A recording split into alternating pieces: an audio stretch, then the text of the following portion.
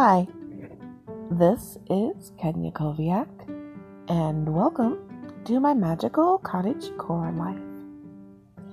This evening, we're going to talk about a project you can do with your country friends, with your city friends, and all the friends in between. We're going to talk about something we can do as a group, and I think that you're really going to like it. It's wintertime now here in the United States, but overseas, I think you're heading into fall. So this is something you can plan in advance for seed saving, and that's for people in the southern hemisphere. But we're in the northern hemisphere, so we're in the cold time now. And the project that I am going to propose today for you, and make sure you write it down in your book of stuff, so that if you don't get a chance to do it this year, you can do it next year. But I think you can do it this year. So the project will be to create a seed exchange club.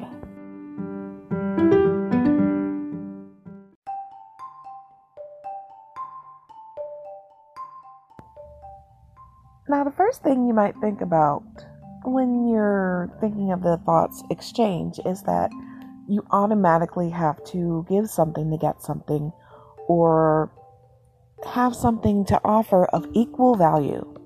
And that's not always the case. Sometimes an exchange can be good energy.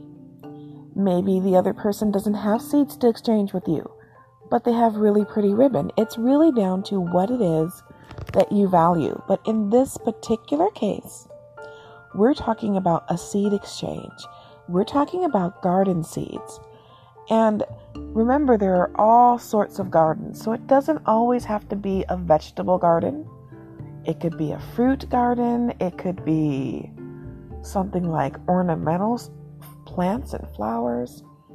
It could even be water plants like lotus flower pods or things like that. Which, by the way, it is possible to plant some of the lotus seeds from your craft store after you scarify them and actually have them start. I won't guarantee it, but I know people who have done it here in Michigan, and I'm really impressed with their results. So the first thing you want to do is figure out, 1, what kind of seeds you'd like to exchange, which ones you'd like to give out, what you can afford to give out, and 2, what kind you'd like to get back. The next thing you'd have to do is the second most important part, and that has to do with the peopling. Let's talk about that now.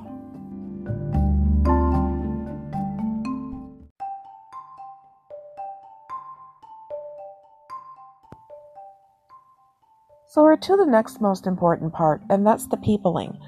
That means, who are we going to populate the club with in this particular endeavor? Will it be only family? Will it be only friends? Is it a work project? Are you a caregiver in a facility? And is this for the residents? Only you can decide how large, how small, and where your exchange is going to take place. You also have to decide, when you're picking people to be part of it, how often will this happen? Is this going to happen once a year, twice a year, throughout the season? That's something that you have to look into. And it's a pretty big part, because if you started off with a large amount of people and it dwindles down, then you don't want it to dwindle down so far that it really just isn't as much fun as if you had started it off with a small group in the first place. It could even be just 2 people. But if it dwindles down from a huge amount, it doesn't feel the same. But if it grows from a small amount to a bigger amount of people, then that can become overwhelming. So you kind of want to just make sure that you have a core group, a very small core group to start out in your endeavor. Trust me, I know the temptation is to make it huge, but I would go no more than 5 people to begin. At the very most, 6. But anything over that, you're running into personalities and scheduling, and it's really not as intimate. And if you want to expand it, you can make small cells of 5 or 6 person groups and do it that way. But try to start small. It's simple. And keeping it simple is a little bit easier, don't you think? Let's go to the next part.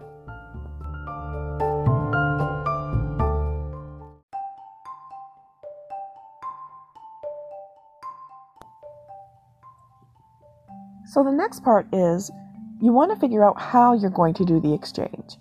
I mean, the most common thing would be everybody get together and have picnics or luncheons or brunches, and you just exchange then.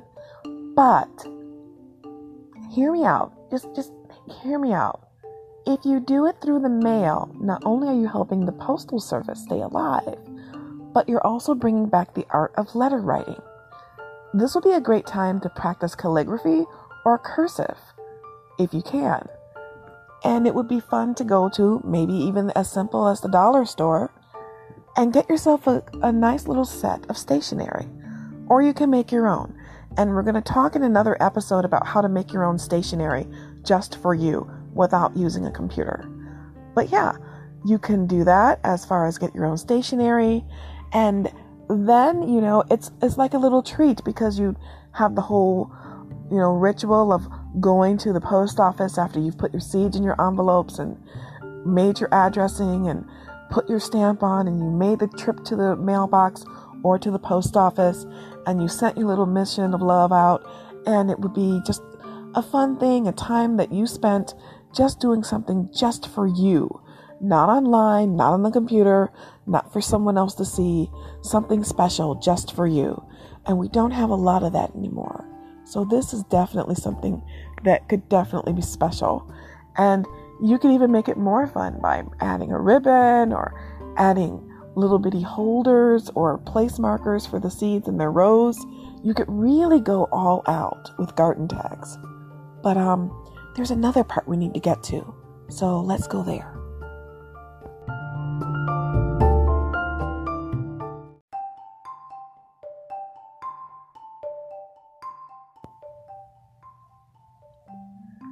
Okay, so we've got our mailing going, but before we do anything else, the utmost important part, we've already picked what kind of garden we want as far as seeds, but now we have to figure out what others might want and pick the plants and the seeds that we're going to be dealing with in this particular venture. One thing I like to do for beginners is give them something easy to plant. Almost anybody can plant lettuce. Lettuce wants to grow. Lettuce is like, let us grow. I saw that. You're groaning again. I know. But no, seriously, hear me out. Lettuce will grow almost anywhere. We literally spilled seeds into my old porch, and the water and the seeds got together, and I had rocket and lettuce and all kinds of things growing out of the porch itself. Lettuce will grow almost anywhere, and it's one of the easiest things to begin with in your journey. The next easiest thing for people to grow, and no, it's not going to be the tomato. I know you probably thought that it would be that, but it's really not. The next easiest thing is the bean. If you send out beans, people like beans, and it's an easy thing for them to grow. Growing beans is fun. Also, flower seeds. If you just get a simple pack of flower seeds, they want to grow. Trust me, especially the wildflowers. They will grow almost anywhere as long as you pay attention to the needs of those flowers. If it says a shady mix, put them in the shade. If it's a mix for sun, put them in the sun. Following directions is extremely important. And we can get into different kinds of flowers for different regions in other episodes, but this is just a general part to get you started. Looking for beginner kits for children, like a children's garden, will probably be the easiest and most economical way to begin your seed exchange, because most of those plants are going to grow, and most people are familiar with the plants that will be involved. And the seeds aren't hard either to get hold of in your shopping. So, let's talk about packaging.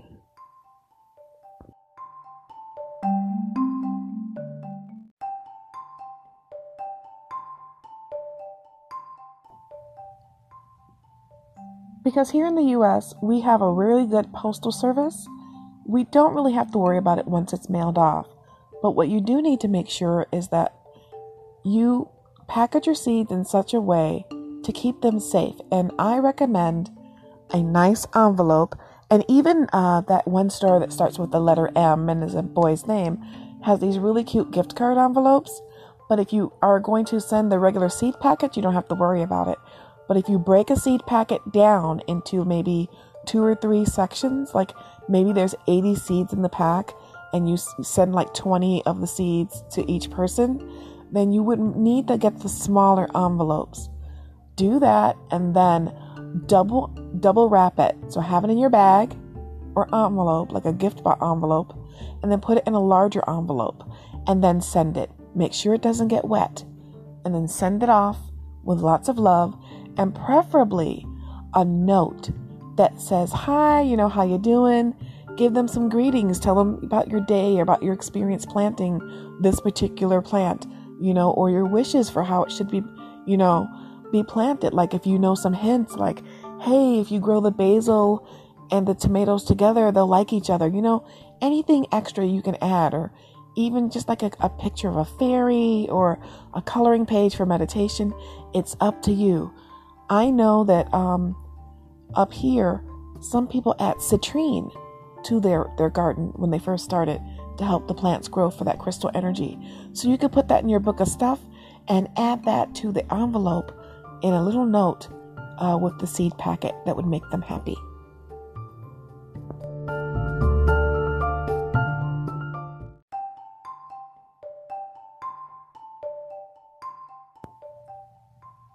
Just as an aside, did you know that in many communities, you can actually rent or purchase plots or allotments so that you can garden away from your home? There's many here in suburban and city Detroit areas, as well as in Hamtramck. And there's a wonderful program here that has its own seed exchange club called the Keep Growing Detroit Garden Resource Program. I can't recommend it enough. You do have residency requirements, but you can take that same model and fashion your own larger seed club after it. They get their seeds mostly in the beginning from Johnny's Selected Seed Company, but now they've been saving seeds so long that oftentimes the seeds are already being recycled from gathering. Don't be afraid to save your own seeds. We're going to do an episode on that. That's upcoming. So let's get back to our topics, okay? All right.